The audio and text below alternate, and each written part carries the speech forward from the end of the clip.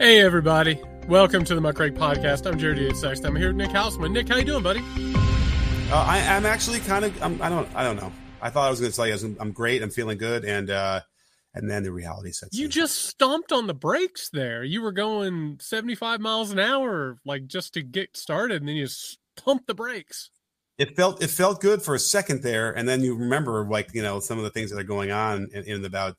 Man, listen. That bodes well. There's some local news around here that's like making me think. Well, I don't know. I forgot. Are you completely against the Second Amendment, or do you have you don't have a problem with having like guns that can protect? No, you, right? I've said before I'm a gun owner. Where's this going? You're a gun owner, right?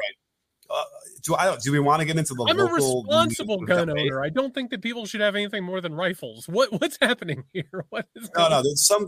It's that footage. A guy was going into his house with his young kid and the wife and the nanny, and then they run up on him with guns. And this is right down the street from me.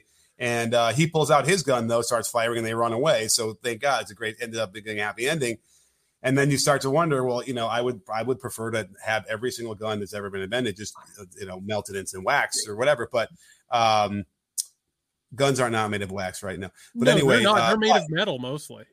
Yes. And so, but there's the moment where like, okay, well, luckily for him, he had a gun, I guess. He didn't, of course, you see that he takes it out and he's firing. He doesn't hit anything. Nope. It's hard to hit something when you want to, I guess, and actually when you're thinking about it, right? But they ran away.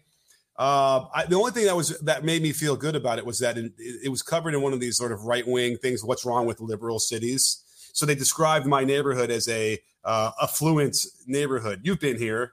That sounds nice. I would like to know that I live in an affluent neighborhood, even though that's you live in an affluent neighborhood. I'm not going to put you on blast, but it's an affluent neighborhood. It's not like a ritzy neighborhood. It's affluent.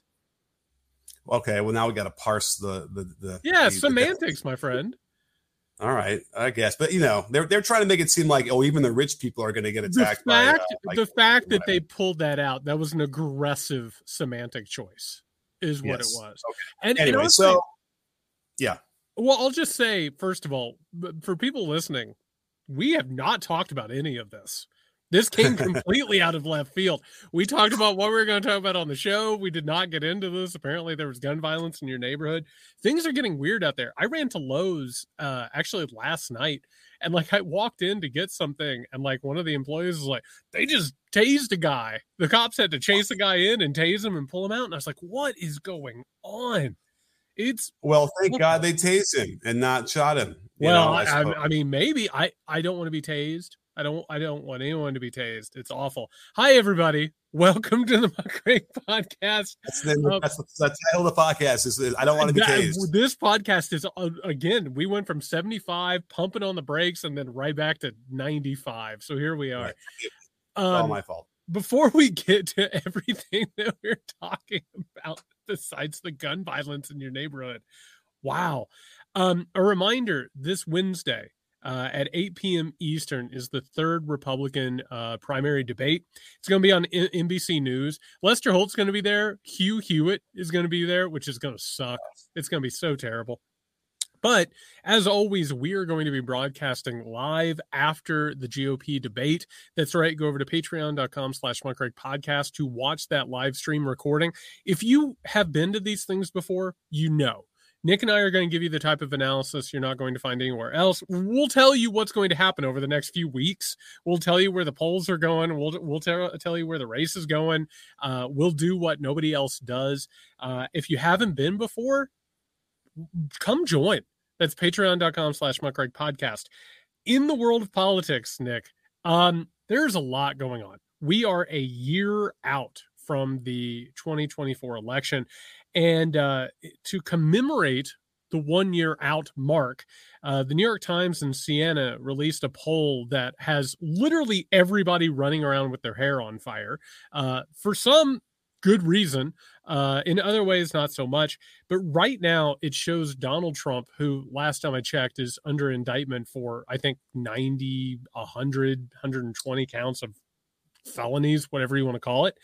And it has him leading Biden right now in 5 battleground states. It has him up 11 points in Nevada, 6 in Georgia, 5 in Arizona, 5 in Michigan, and 4 in Pennsylvania. We'll get into the actual specifics of the polling, but just to start, Nick, it's not great. It's not the end-all be-all, but it's not where you want to be a year out from this thing. So you remember when in 2020 when they were running and the campaigns were at full speed, and Trump used to say that Biden was sitting in his basement. Remember that? The salad days of 2020 election. There was a little bit of truth to that, sure. I think. You say? Sure. Not necessarily he was in the basement, but he wasn't out and about and really like talking a lot of the time. So in some respect, like that is sort of what's going on now, where he is talking and he is in front of microphones and cameras. And we all have our concerns about, now, 3 years later of what his progression is, as an older person. But I also think that Trump is benefiting greatly from being in his own basement to some degree, where people are, they've kind of forgotten he's a little bit. Courtroom. Right. He's in a courtroom. That's right. He's in a court. It doesn't matter which courtroom. He's in a courtroom somewhere. By the way, testifying today. So when people are guilty and they're being questioned and they just can't stop talking and they keep throwing in non sequiturs. I think they call that the Trump. Yes. Yeah. And so the transcription of this stuff and while testifying is exactly this, where he just keeps trying to, turn left at every question and throw in stuff about how much he's worth and how, by the way, he starts to just call out the judge to the judge's face and call the whole thing a sham. It's fascinating. It's going to make it probably an interesting made for TV movie, whatever. But yes. So I think that, that's still a bit of a limited scale. It's not on TV. It's not televised. So we don't watch it directly. We have to read the transcript. So anyway, once Trump kind of gets back out and becomes another one of those sort of races that we see later on or, into 2024, people remind themselves of what they're dealing with in terms of Trump. And I think that some of these numbers might change a little bit. Well, so to begin with, every time that we ever talk about a poll, it's really important to say a couple of things. One, does it mean something? Yeah, it does. Does it mean everything? No, it does not. Polling is not the exact science that everybody makes it out to be. But on top of it, listen, Joe Biden has a problem. And we've talked about it on this podcast. And there are a lot of reasons why that's taken place. One, being president of the United States of America sucks right now. Nobody really wants to support the person who's president because they want the president to fix all of the things that are wrong. This country is in decline right now. This country is in a real crisis right now, multiple crises. This is because of the economy. You can go out and you can spend millions of dollars telling people the economy is good, but if inflation is making everything expensive, if precarity is a financial strategy, and by the way, I say it all the time, the numbers are always measuring how well people are being exploited. So yeah, some people are getting raises. Some people are feeling really good about themselves. Millions of Americans feel really poorly about what's going on economically for a good reason. On top of that, the American hegemonic empire is falling apart. That's all we keep talking about, whether it's Ukraine or what's going on in Gaza. If you're the president of the United States while this is going on, it doesn't reflect well on you. It doesn't go very well, On top of that, his stance and the way he's handled this situation in the Middle East, people aren't happy with it. I mean, if you actually take a look at the numbers right now, the base is starting to crumble. And not only is it in these numbers, which I got to tell you, Nick, right now, 22% more, 22 points more prefer the economy when it comes to Trump. That's disgusting. When it comes to Israel, the economy, when it comes to national security, immigration, the numbers are overwhelmingly in support of Donald Trump. Not because he's great, but because he's not Joe Biden. Mm-hmm. Right? That's the issue in a lot of this. People are not happy with what's going on. They're not happy with the direction of the country. It wouldn't matter if it was Joe Biden or Donald Trump. And on top of that, as I've said on this podcast, I do not think that Joe Biden is the man for the moment. I think it is time for him to move aside, for new leadership to come in. I think you also need somebody who can articulate a vision of the future, which is not what Joe Biden is good at. He's good at mourning the past as opposed to talking about where things are going. This is, again, something, but it's not everything. Fair enough. Let's get some context, shall we? They interview some people. They go to these places like in Pennsylvania, and they interviewed a woman from Allentown who says, quote, jobs are down because Biden didn't know how to handle the pandemic. Says Monica Furman, 51 from Allentown, Pennsylvania. Nick, I want to say again, and maybe this is going to become a catchphrase, the terminally confused American voter who has no idea what they're talking about. They just have talking points that they'll just say out loud. Right. Well, we can explain exactly why you say that. Well, jobs are up. Yes, exactly. The unemployment is down to record levels. And who was in charge during the pandemic? Trump. And so she said Trump didn't know at first, but Biden was even worse. So this is what we're dealing with when you're talking about these polls, right? And so, and the articles that have been written about this, the hand wringing, because you say this all the time, they need a horse race. They want to make this thing as close as possible. They need to be able to milk this as early as they can for more eyeballs. All of these things are factoring into how they're covering this. And but when you look at the electorate, you look at who they're talking to, it gives you some insight. But that's the electorate. Right. That's the problem. Oh, you're right. They're going to cast a vote. That is the electorate. And listen, we spend so much time on this podcast, and this is our calling card. We do deep politics in this. We get in the context, we get in the history, all that stuff. Let's go shallower for a second. Eventually, at some point, if the most uninformed voters and also the national narrative in total is like, wow, this president doesn't have it, at some point or another, the president needs to fix that. Do they not? Like, that is the problem. If you aren't able to give people a different narrative, like Jimmy Carter was not able to articulate to people why things were happening.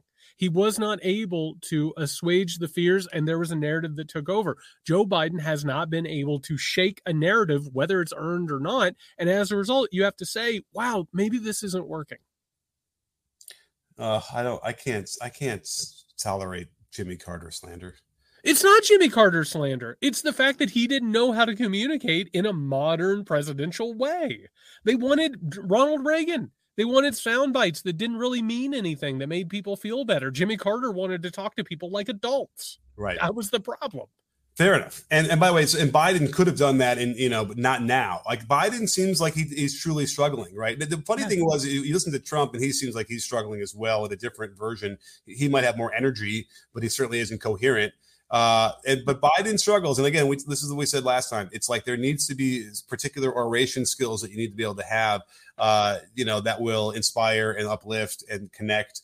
And I think that everybody listens to it. Certainly, when you see in these polls too, they just don't have any of those three things right now, and that's going to be an albatross around his neck. There's no question. I don't know how he does it. When they actually start the campaign, like at a macro level, people want something different. That is what it is. And like when it comes to this, I'm sorry, you look at these Trump things. You trust Trump on Israel? What is Trump's position been on Israel? Well, the Abraham Accords were under his watch. And right. And also when he moved the embassy. Great. How did Trump do with the economy, Nick? Okay, listen, I'll be a Trump person. Awesome until this uncontrollable event happened that he had nothing to do with, and it caused him to do bad. Nick, that is not true. He started a trade war that basically put America in a rut, and also did nothing but give tax cuts to the rich. That was all he was able to do. Well, and also they didn't manage the pandemic properly either, which would have helped the economy get through it better. So yes, how do you do on immigration? It was a hellscape of torture and abuse. It was literally a fascist hellscape. How did he do on national security? Oh, that's right. He handed over secrets to anybody who asked for them, did he not? Oh, yeah. Well, then, yeah. And then Afghanistan, all sorts of stuff. So what actually has happened? People are just saying, well, I guess I got to choose something else. They have forgotten who he is. Or they have now put it in the light of how they feel about Joe Biden. It is now just slander to just simply say, thanks, Joe Biden. That is literally shorthand for what's happened in this country at this point. So, and you said this last time, you think that what's going on in the Middle East is definitely affecting his numbers. Oh, yeah. Nobody in America likes how America's handling this. And matter of fact, we don't have to get into the whole thing. America doesn't like how this whole thing's being handled.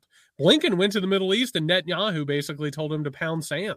And it was like, you don't tell us how to prosecute this war. And Blinken's just like, shit, nobody's happy about this. Biden knows it as well.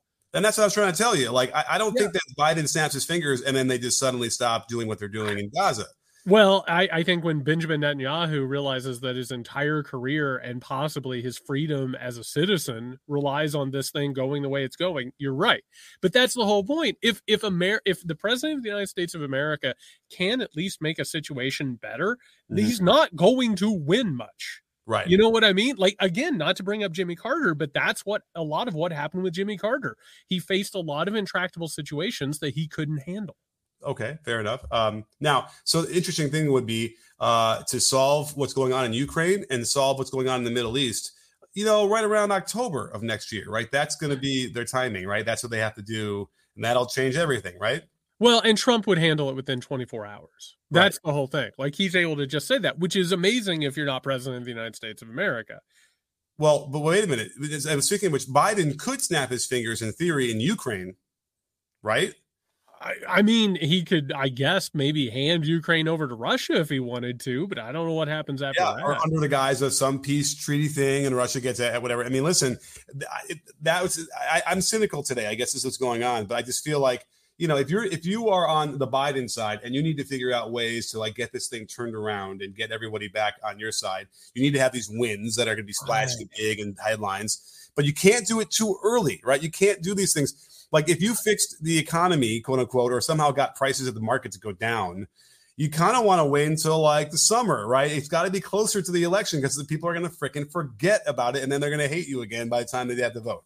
I don't know if he has until the summer. I'll be honest with you. This is like a make or break thing. If they're going to replace him, and the Democratic Party can't kick Biden out, that can't happen. Like even a phone call from Barack Obama will not get rid of Joe Biden. Obama can call and be like, hey, we need to talk about what's going on here. Biden has to make that decision. And again, it would be like a Lyndon B. Johnson type situation. I will not seek, nor will I accept the nomination of my party. It has to start happening.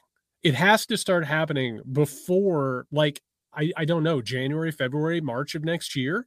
It's got to be going down that road. And I don't know if he's going to get this ship turned around. I don't know if that's going to happen at this point. Like this narrative, Nick, and it doesn't matter what he has done. And we've called balls and strikes on this show. We've told you when he's done the good things. We've told you when he's really, really disappointed people. The overall narrative of this presidency as it's heading into November of 2024, and you can be the most diehard Biden supporter in the world, but you will have to understand that the narrative of this thing, not just in the media, but within the political class, is that this thing is running aground on the rocks. I don't know if there's time to get this thing turned around in time. Yeah, I'm just trying to quickly remind myself exactly when LBJ stepped down. It was early in '68. Not to be overlooked that the Tet Offensive happens and then he steps down because it sort of shifted the war completely, as most of the country shifted against it from that. So God forbid that something like that would happen for Biden to step down. But let's just pretend it's a polls thing then. It's not even just necessarily a polls thing. Nick, we have the beginnings of one of the largest anti-war movements this country has seen since at least Iraq, if not since the 1970s. Like what is happening in this country is like really, really seismic. Yeah. And that looks a lot like what that time period did, where the Democratic Party basically, young people said, hey, we don't want anything to do with you for a while. Are you folding Ukraine into Gaza as far as anti-war? I think it was anti-war, the fact that Russia shouldn't have invaded Ukraine. But at this point, I think it is opposition to what Israel is doing. I mean, you can't go into a major city right now without basically running into a massive protest. I mean, yes, there's a lot of anti-Semitism as well connected to all of this.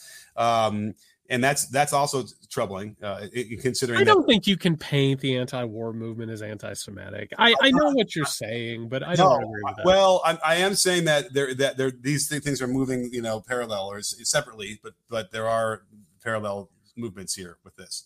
Do you think that like thousands of people who are showing up at this, like, do you think like a large portion of them are being anti-Semitic? Well, no. Well, the worry here is that as the anti-Israel rhetoric ratchets up, it taps into anti-Semitism as well on a parallel track. And I don't think they have to. I think they can, but I don't think they have to. We were seeing it. I mean, I think it's happening across the world. Well, yeah. I mean, anti-Semitism has been growing for years. I mean, I don't think that the two are necessarily laced together. But I am telling you, I'm seeing, like, what I am seeing right now is that Biden, like, in terms of support. I mean, you don't have to take it from me. Look at the numbers. I mean, the base is crumbling around Biden. Right. Like the fact is that even now, like 54% of Democrats are saying that he's too old at this point and that they want new leadership. I mean, that in of itself, outside of the anti-war movement, is, I think it should tell you that something's happening here. Right. Which is why you got to pull that apart and say, okay, let's say he brokers a peace in Gaza, right? That would be a monumental thing that would really should help him, but I don't know if it does, right? I don't know if it could at this point, or if he can. I don't know if he can. Yeah. Right. Could he do it? Would Blinken be the person who's like the guy who's going to be, shaking their hands, whatever, instead of him? He's been sort of, the Democrats generally are notorious for being awful at getting credit for good things that they actually do.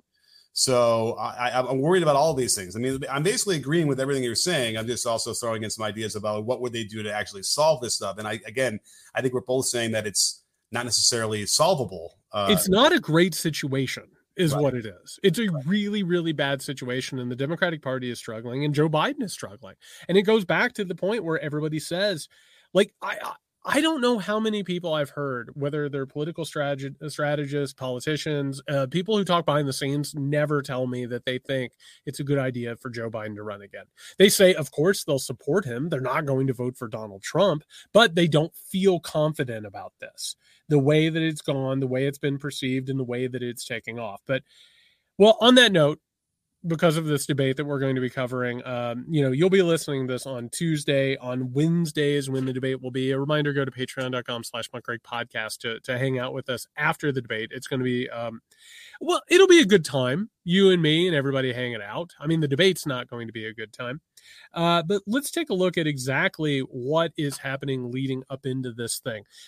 As I've said, the scuttlebutt is that Nikki Haley has become the establishment candidate. She has taken over for Ron DeSantis. She has basically got in line a lot of the major donors who were with DeSantis. They saw him as a Trump killer, but DeSantis actually just picked up an endorsement from the governor of Iowa, which is a weird kind of out of nowhere situation. There isn't a real clear field that has emerged. We know Chris Christie will be there. He's floundering. Vivek Ramaswamy will be there. I can't wait to hear what Vivek has to say about Israel Gaza, because that's going to be awful. It's going to be just absolutely awful. We also, going into this debate on Tuesday, when you listen to this, Nick, the Virginia elections will be held. Glenn Youngkin, who is also considered one of the dark horses that everyone's trying to get into this race, he has gone hard on abortion restrictions in the Virginia legislature elections on Tuesday. God knows what that's going to look like going into the debate on Wednesday. What are you looking for in this debate? I mean, someone's going to have to make a move. Somebody's got to do something. Yes, it's been a little bit quiet. They haven't quite figured out what the wedge is like to get them to the next step, right? They've exhausted a lot of the talking points on Ukraine. Israel is interesting because it's continually unfolding, so that'll be awful, the takes there either way. And I would suspect that a lot of the takes are going to be some version of actually, is it going to be they? It seems like they're much more like warmongering than the regular general population in America is, right? Yeah. They're going to want to defend Israel. They're going to want to make sure that Israel has a chance to defend themselves and go after Hamas, all that stuff. So you'll hear a lot of that, which will then be the absence of any kind of sympathy towards the innocent Palestinians who are trapped in Gaza. You'll see. So that might be the one big one. I'm just trying to kind of parse this, figure out exactly like what is the way someone's going to bring out something, you remember when Kamala Harris was able to hit Joe Biden on the chin with the busing? Yep. Like, I feel like we're waiting for one of those things to happen here. And I can't quite figure it out. For what it's worth, I did see Chris Christie talking at one of these Trump convention things in Florida. And it was really interesting because he kind of called them out to their faces, and it didn't really go well. They continued to boo him, but I enjoy Christie now just as a guy who's, going to get 3% of the vote and then sort of speak a little more freely? Well, first of all, I'll go ahead and give some analysis here that you're not going to hear anywhere else. The fact that NBC News is hosting this thing over Fox News or Fox Nation or, Fox at Home or whatever it is, that tells me they're going to spend a lot of time talking about Israel and Gaza. Fox wants to talk about the culture war issues. NBC is going to want answers from these people. Mm-hmm. That is right up Nikki Haley's avenue. And quite frankly, she's a neoconservative, with some like Trump MAGA sort of on her, which she's been more than happy to have. She is probably going to command the greater amount of time and attention when it comes to that. I think on that alone, she'll probably walk away from this debate having won.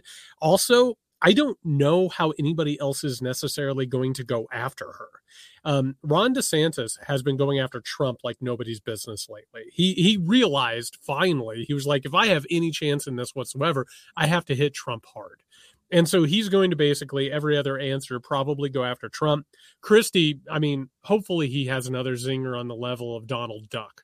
Like, let's just hope that he can trot something out. For entertainment purposes. Please. Chris Christie's campaign is in utter disarray, and that is actually probably offensive to most things in utter disarray, because this thing has never gotten off to a start. He's going to go in swinging just haymakers, trying to figure something out. Maybe he'll go after Haley. I don't know. But yeah, it's going to be very, very strange. And like you said, somebody has to make a move. And Nikki Haley is emerging, as we've talked about, as the establishment alternative to Donald Trump. Doesn't mean she's going to beat him. Doesn't mean that she's necessarily going to even give him a contest. But with this war and what is happening, she is the person that a lot of these people are flocking to. She's the last serious person. That's what's happening right now. So it'll be interesting to see if she can handle that. She hasn't had that type of a spotlight on her. She hasn't had that much pressure. She basically made her name, as we covered, Nick, in the first couple of debates, going after Vivek. Like, that was her big thing. She was like, you're not a serious candidate. And Ramaswamy just sort of smiled and dealt with it. But it will be interesting to see what happens with her, because she is emerging as the new front runner in this thing. Well, and then I feel so much better about my reaction to her. No, you should not. You should not feel good about that. You should feel terrible about that. I'm going to quote you, as you said, she's the only serious candidate left. So I'm going to take heavy scare quotes on serious. All right, fair enough. But, I'm actually kind of forgetting. I got to remember exactly what she was saying. That I was like, oh, she sounded like a progressive. Well, she said you can't ban abortion outright. She was like, that's not a way to go about this and all of that. She was the one person on the stage who was even answering that question with any seriousness. Yeah. So I look forward, and listen, anybody who's going to be an adult out here, I'm more than happy to have participate in these things, because we need more of that. But we've already, so the cat's out of the bag on all of this stuff, and the way you have to behave, and the way, and even just your platform as a GOP candidate is so awful these days and so unpopular. That there's no redeeming that, no matter what, right? I can't picture any GOP candidate ever emerging out of that cesspool. Like for instance, Romney in 2012. Like, would it have been the worst thing if he ended up beating Obama? Like, it would have been bad. It would have been bad. But we would have taken that. Listen, the thing about Trump here is it makes fucking W look like a guy you'd want to have back in the White House. No, I'm going to get out the spray bottle, Nick. All right. Do not say that on this podcast. All right. I mean, listen, we're all about hyperbole here, aren't we? So nonetheless, it's that's where we are here. It's going to be a shit show. We're going to end up, our jaws are going to end up hitting the ground at some point. Yes. But you know what? Hey, it's content. It'll be things that people are interested in talking about, and it'll help us and all that stuff. So I suppose let's get on that horse, just like these polls. I mean, listen. It will be interesting because the Republican Party has largely allowed the Democratic Party to be the ones who say anything about what's happening in Israel. That is pretty much what has happened. Mm-hmm. Donald Trump, of course, has said, Hezbollah is very smart. That's basically been the main answer on this stuff. With some of the MAGA and House Freedom people trying to get rid of any aid whatsoever and try and split it with Ukraine and going after all that. That is one of the things I'm watching out of this, is that maybe we can get an articulation of what the Republican Party is going to say about this going forward. where it's going to lead. And Haley, I think, is going to be aggressive on a level that is going to be kind of upsetting, I think, is what's going to happen from it. And on top of it, I think we're going to start to see the formation as we head into December. We're going to start to see the formation of what the race is going to be, because we don't know that yet. You know, we thought for a while it might be DeSantis and Trump, and of course DeSantis folded like a wet paper bag. Well, speaking of the GOP, Nick, we have to talk about the ever increasingly strangeness around the new Speaker of the House, Mike Johnson. We've talked about this guy. He's a Christian nationalist extremist. It is really terrifying that this guy ended up in this position of power. He's 2 heartbeats away from the presidency right now, which is, well, it's something. But things keep getting weirder. First off, Nick, it turns out with a little bit of digging into his past, besides the fact that he claims he doesn't really have a bank account, which is fun, it turns out that Johnson has advised and worked with a gay conversion therapy group called Exodus International. Also, his wife, Kelly Johnson, who sounds fantastic, who will tell anyone who's listening that he's been ordained by God for power, she runs a counseling business called, quote, Onward Christian Counseling, that equates being gay or being trans with being incestuous, being a sexual predator, and or engaging in bestiality. Sounds like wonderful people, if you ask me. Oh, and a friend of the pod, Jess Piper, who came on, who had run for Congress, had a really good little video where she describes the voice that his wife speaks in, which is that evangelical baby voice. Yeah, I'm forgetting the exact term. And she's right. Like, it really is. And like, the more baby sounding you get with that tone, like the better wife you are to these people. And it's really awful.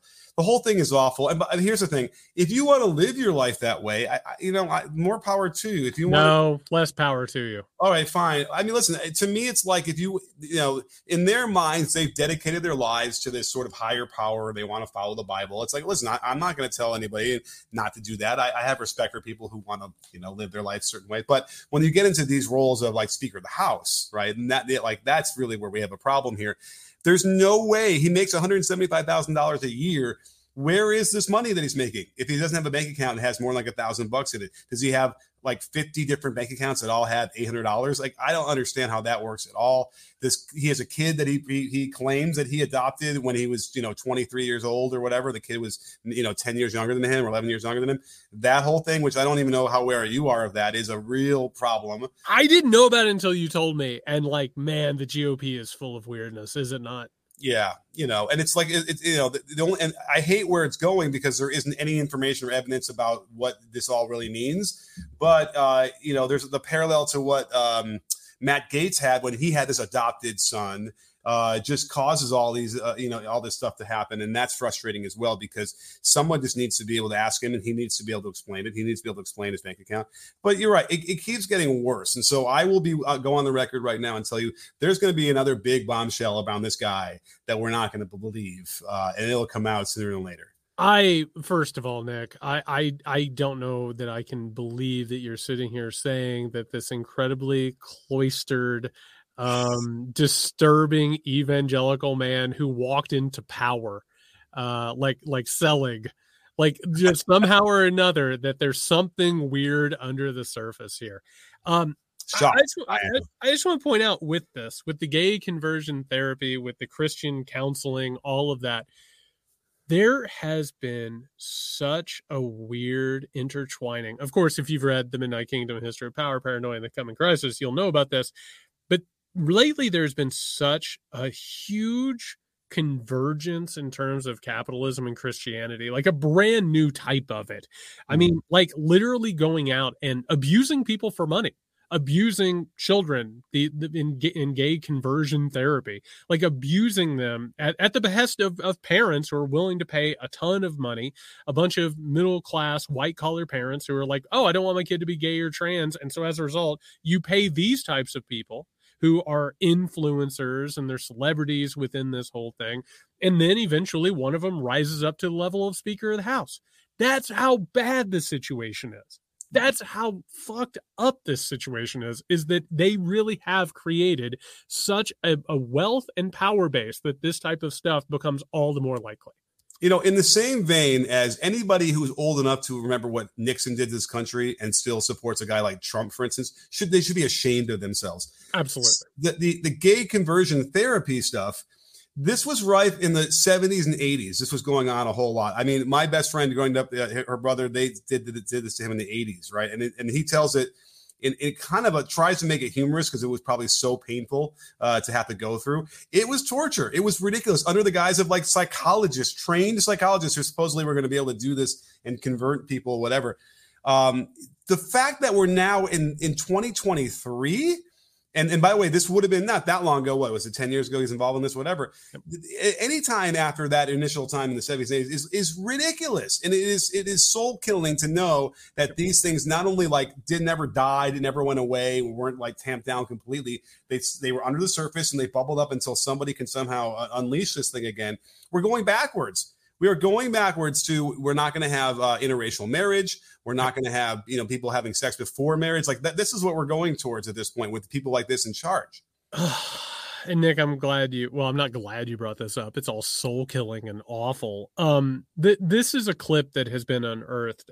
This is Johnson at one of these really, really gross Christian TED Talk wannabe things where he's talking about a product called Covenant Eyes. And I'll let him explain it to you, and then we can react. With Covenant Eyes within your home. And so why is that such an effective tool? Why do parents need to put this into their home? Yeah, that's great question.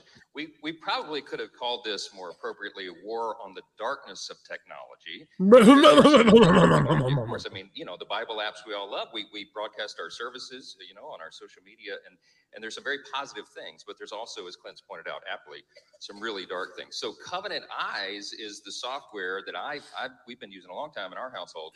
I first learned about it at, I think, a Promise Keepers event in the early 2000s. I think it was developed in about the year 2000. But it's the largest accountability software that there is. And there's some paperwork out there on the table that I think everybody may have picked up on the way in. If not, go get it. It's a subscription-based. I mean, we don't make any money on this. I'm telling you, we use it. Okay, I'm endorsing it because I'm a user. It's about $15 a month, $16 a month, something like that. And you get up to 10 devices. And what it is, it's accountability software. So men in a church, men's Bible study groups will do it. That's how it's presented at Promise Keepers. But they also mention, hey, when your kids become teenagers, especially if you have boys, dads, they're talking to the guys at this event, you might want to think about doing this with your sons. And so we've been doing that. And so what it does real simply is it has an algorithm and software. It's way above my head how it works, but it scans. You obviously opt into it, but it scans all the activity on your phone or your devices, your laptop, tablet, what have you. We do all of it. And then it sends a report to your accountability partner. So my accountability partner right now is Jack, my son, right? And so he's 17. So he and I get a report of all the things that are on our phones or all of our devices once a week. If anything objectionable comes up, your accountability partner gets an immediate notice. I'm proud to tell you my son he's got a clean slate, all right? Yeah. But we get a report and it says, hey, no activity of concern, and it's really, really sensitive. It'll pick up almost anything. It looks for keywords, search terms, and also images, and it will send your accountability partner a blurred picture of the image. And so on occasion I get one. I was just looking at the one from this week I got on Jack, and it said, This is the only one that may be questionable, and it's this blurred image of two women talking in a live screen thing, and I zoom in and I have to unblur it, and it's two middle-aged teachers. Oh, Nick, it's so screwed up. It's so screwed up that these people, and again, I bring up Mike Pence's mother. He can't be alone in a room with another woman because the sins of the flesh might be too much. These people are so repressed and so obsessed with oppressing others because they believe that human beings are disgusting and wretched, that anything that even comes near sexual expression, sexual experience has to be completely and utterly evil, to the point where they are absolutely jumping in full bore with surveillance technology that is meant to shame and hurt others. It doesn't get more disgusting. I mean, okay, I agree. I will say there is value to having the kind of filters on your Wi-Fi that doesn't allow your kids to get on the porn sites. So that's something. But this is weird. The accountability partner thing is very strange. And by the way, just an FYI, these kids figure out how to circumvent that thing in about 1 minute. No, absolutely. No, it's stupid. And he's obviously making money from this thing, trying to peddle it to parents. No doubt about it. Yeah. So his 17-year-old son with a clean slate, I would really like to know. Yeah. Be able to, well, I don't want to know, but I would imagine that's not accurate. But nonetheless. Can you imagine if you didn't trust yourself so much that like something like this had to be necessary just without anything even happening? And that's what all these promise keepers are about too, is it is literally about making people so ashamed of themselves and controlling your children and controlling your spouse and just controlling everybody that like you have to set up a situation in which like everything that you do is reported to another person so that you can be shamed and punished. It is nightmarish. And so I'm clear about this. Was it clear to you that everything that Mike Johnson himself sees and whatever gets sent to his son? Gets sent to his son. Okay, I shuddered. Yeah, this ain't great. Yeah, but nonetheless, I mean, it's extremely twisted in a way because in theory you have this covenant with God, right? That's the guy you're going to answer to, and that's the one who you would. That's who you're accountable to now. No, you're accountable to your promise keepers that meet on Wednesday nights at 7:30 and then drink a non-alcoholic beer. Yeah. I mean, like literally, I'm an ex-evangelical. I grew up in this community. This is sicko ass behavior. Is what it is. The marriage covenant stuff that they were trying to develop as well. Yeah. We did. I can't remember where. No, we didn't. Because they invented this, or they came up with this thing where when you enter this covenant of marriage with your spouse, there is never going to be any sort of like divorce ever. Right. No, there's no ability whatsoever to leave a partner, and like there's no such thing as abuse either because like you own your partner. Right. So. Yeah. Well, which is what they want to do. They want to get rid of no fault divorce. They want to get back to the point where like women can't leave men, that they're financially and socially completely chained to them. Like that's where all this is going. Right. And let's make it clear. When you said you can never leave, it's the woman can never leave the man. That's sure. Although I guess never mind. Like the covenant was both, but like clearly there's the woman thing. We've already talked about the voice and the whole thing. It's just, I mean, yeah. They're discussing the way they want to practice this sort of pious life, what they feel is horrible. And I want to make sure I'm on the record saying that, but again, whatever you want to do in your own home is great. But when you start spilling it out into like kind of control everybody else, and that seems to be the MO, and then it becomes a political thing. It sort of makes sense why the Republican right has become this way. It's because they're channeling the same fervor that the religious sects have. And then they think it's the same thing. Yeah, and the thing here is, and we talk about this a lot, Nick, there are some people who truly believe this. Mike Johnson is a zealot. He is a true believing zealot. This is a person who is raised up in an authoritarian system and has absolutely just ingratiated himself onto this.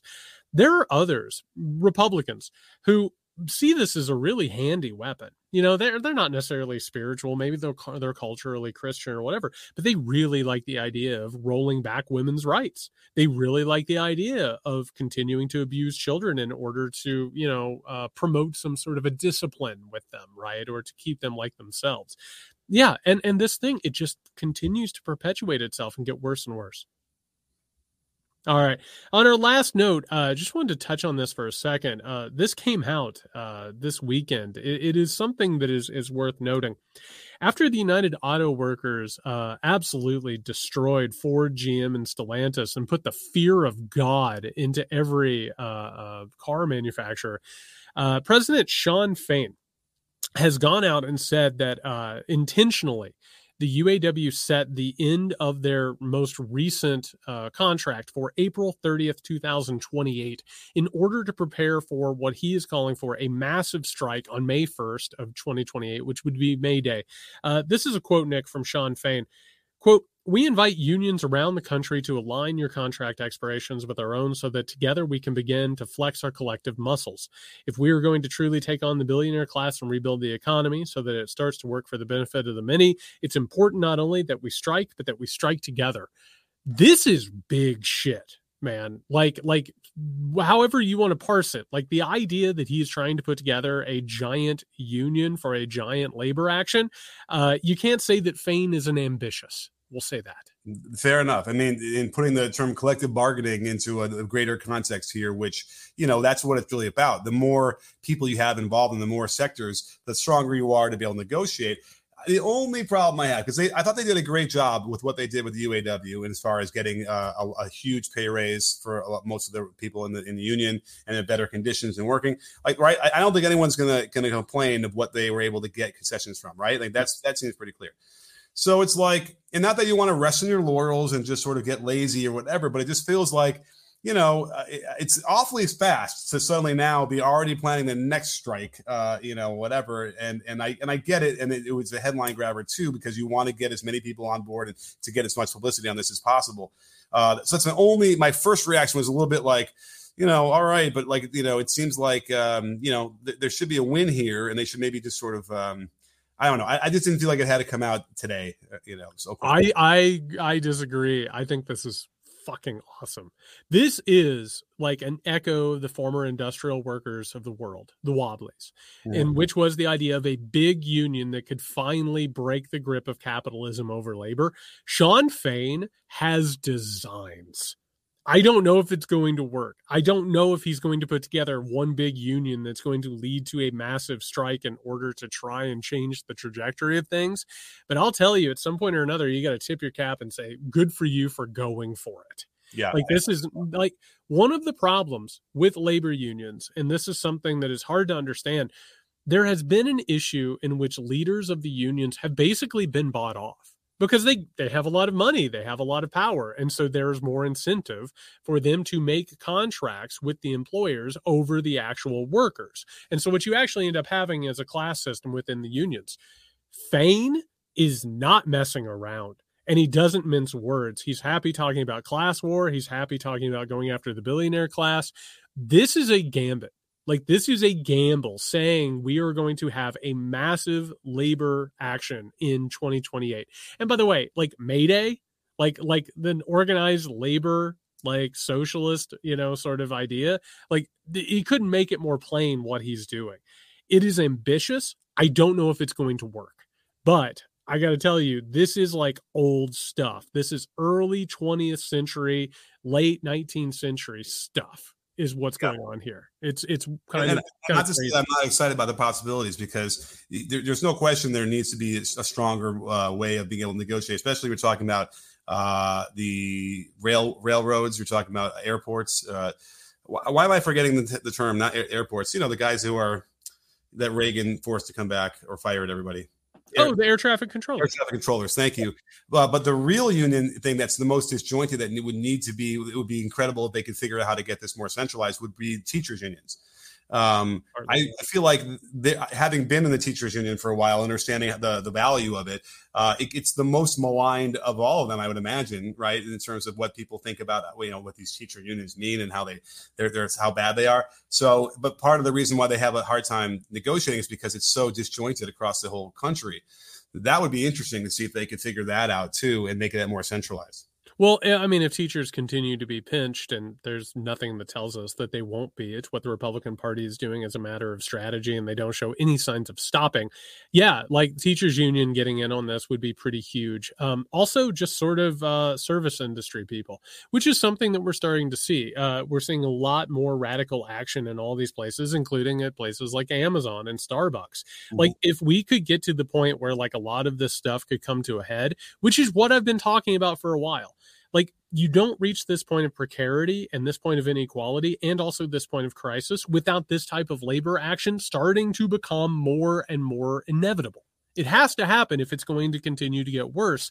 And like the fact that Fain is like putting this out there, and obviously he's not alone. He didn't decide this on his own. Like, it had to go through the union as well. I think it tells you everything you need to know about what direction things are heading in. Yeah. And it really sucks that places like Amazon and Starbucks, you have to have a union because they treated the workers so badly. Yes. Now, that said, it's almost like the way capitalism works is like you need, that's why unions are necessary. Like they need them as badly as the workers do, because they need to be reined in. Otherwise, capitalism dictates they will not, they'll treat their workers like shit. Like it's almost like that's the law. They can't help themselves. Something moves in there. So you need that. And they almost need it in order to treat people humanely.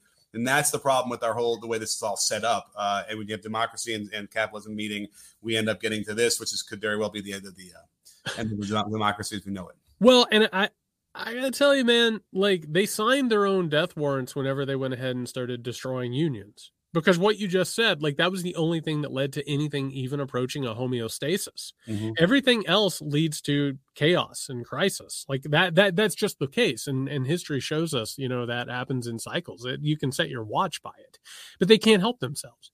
This is how it always ends up happening. But interesting things. I'm kind of shocked that this came out as quickly as it did after the settlement. That was pretty aggressive. All right, everybody, we will be back tomorrow. You're listening to this on Tuesday. We will be back on Wednesday night with your post-Republican GOP. That's redundant. With your post-GOP primary debate analysis show. That is a mouthful. Wow. We will be over at patreon.com/Mike Podcast immediately following the airing of the debates. It starts at 8 p.m. Eastern. I think it's scheduled for 2 hours, so probably at 10 p.m. Eastern. We hope to see you there. We always enjoy these live shows, and we always like it when the community gets to come out. Hope to see you, and in the meantime, you can find Nick at Can Hear Me Estimate. You can find me at J. West Sexton. Stay safe out there, everyone.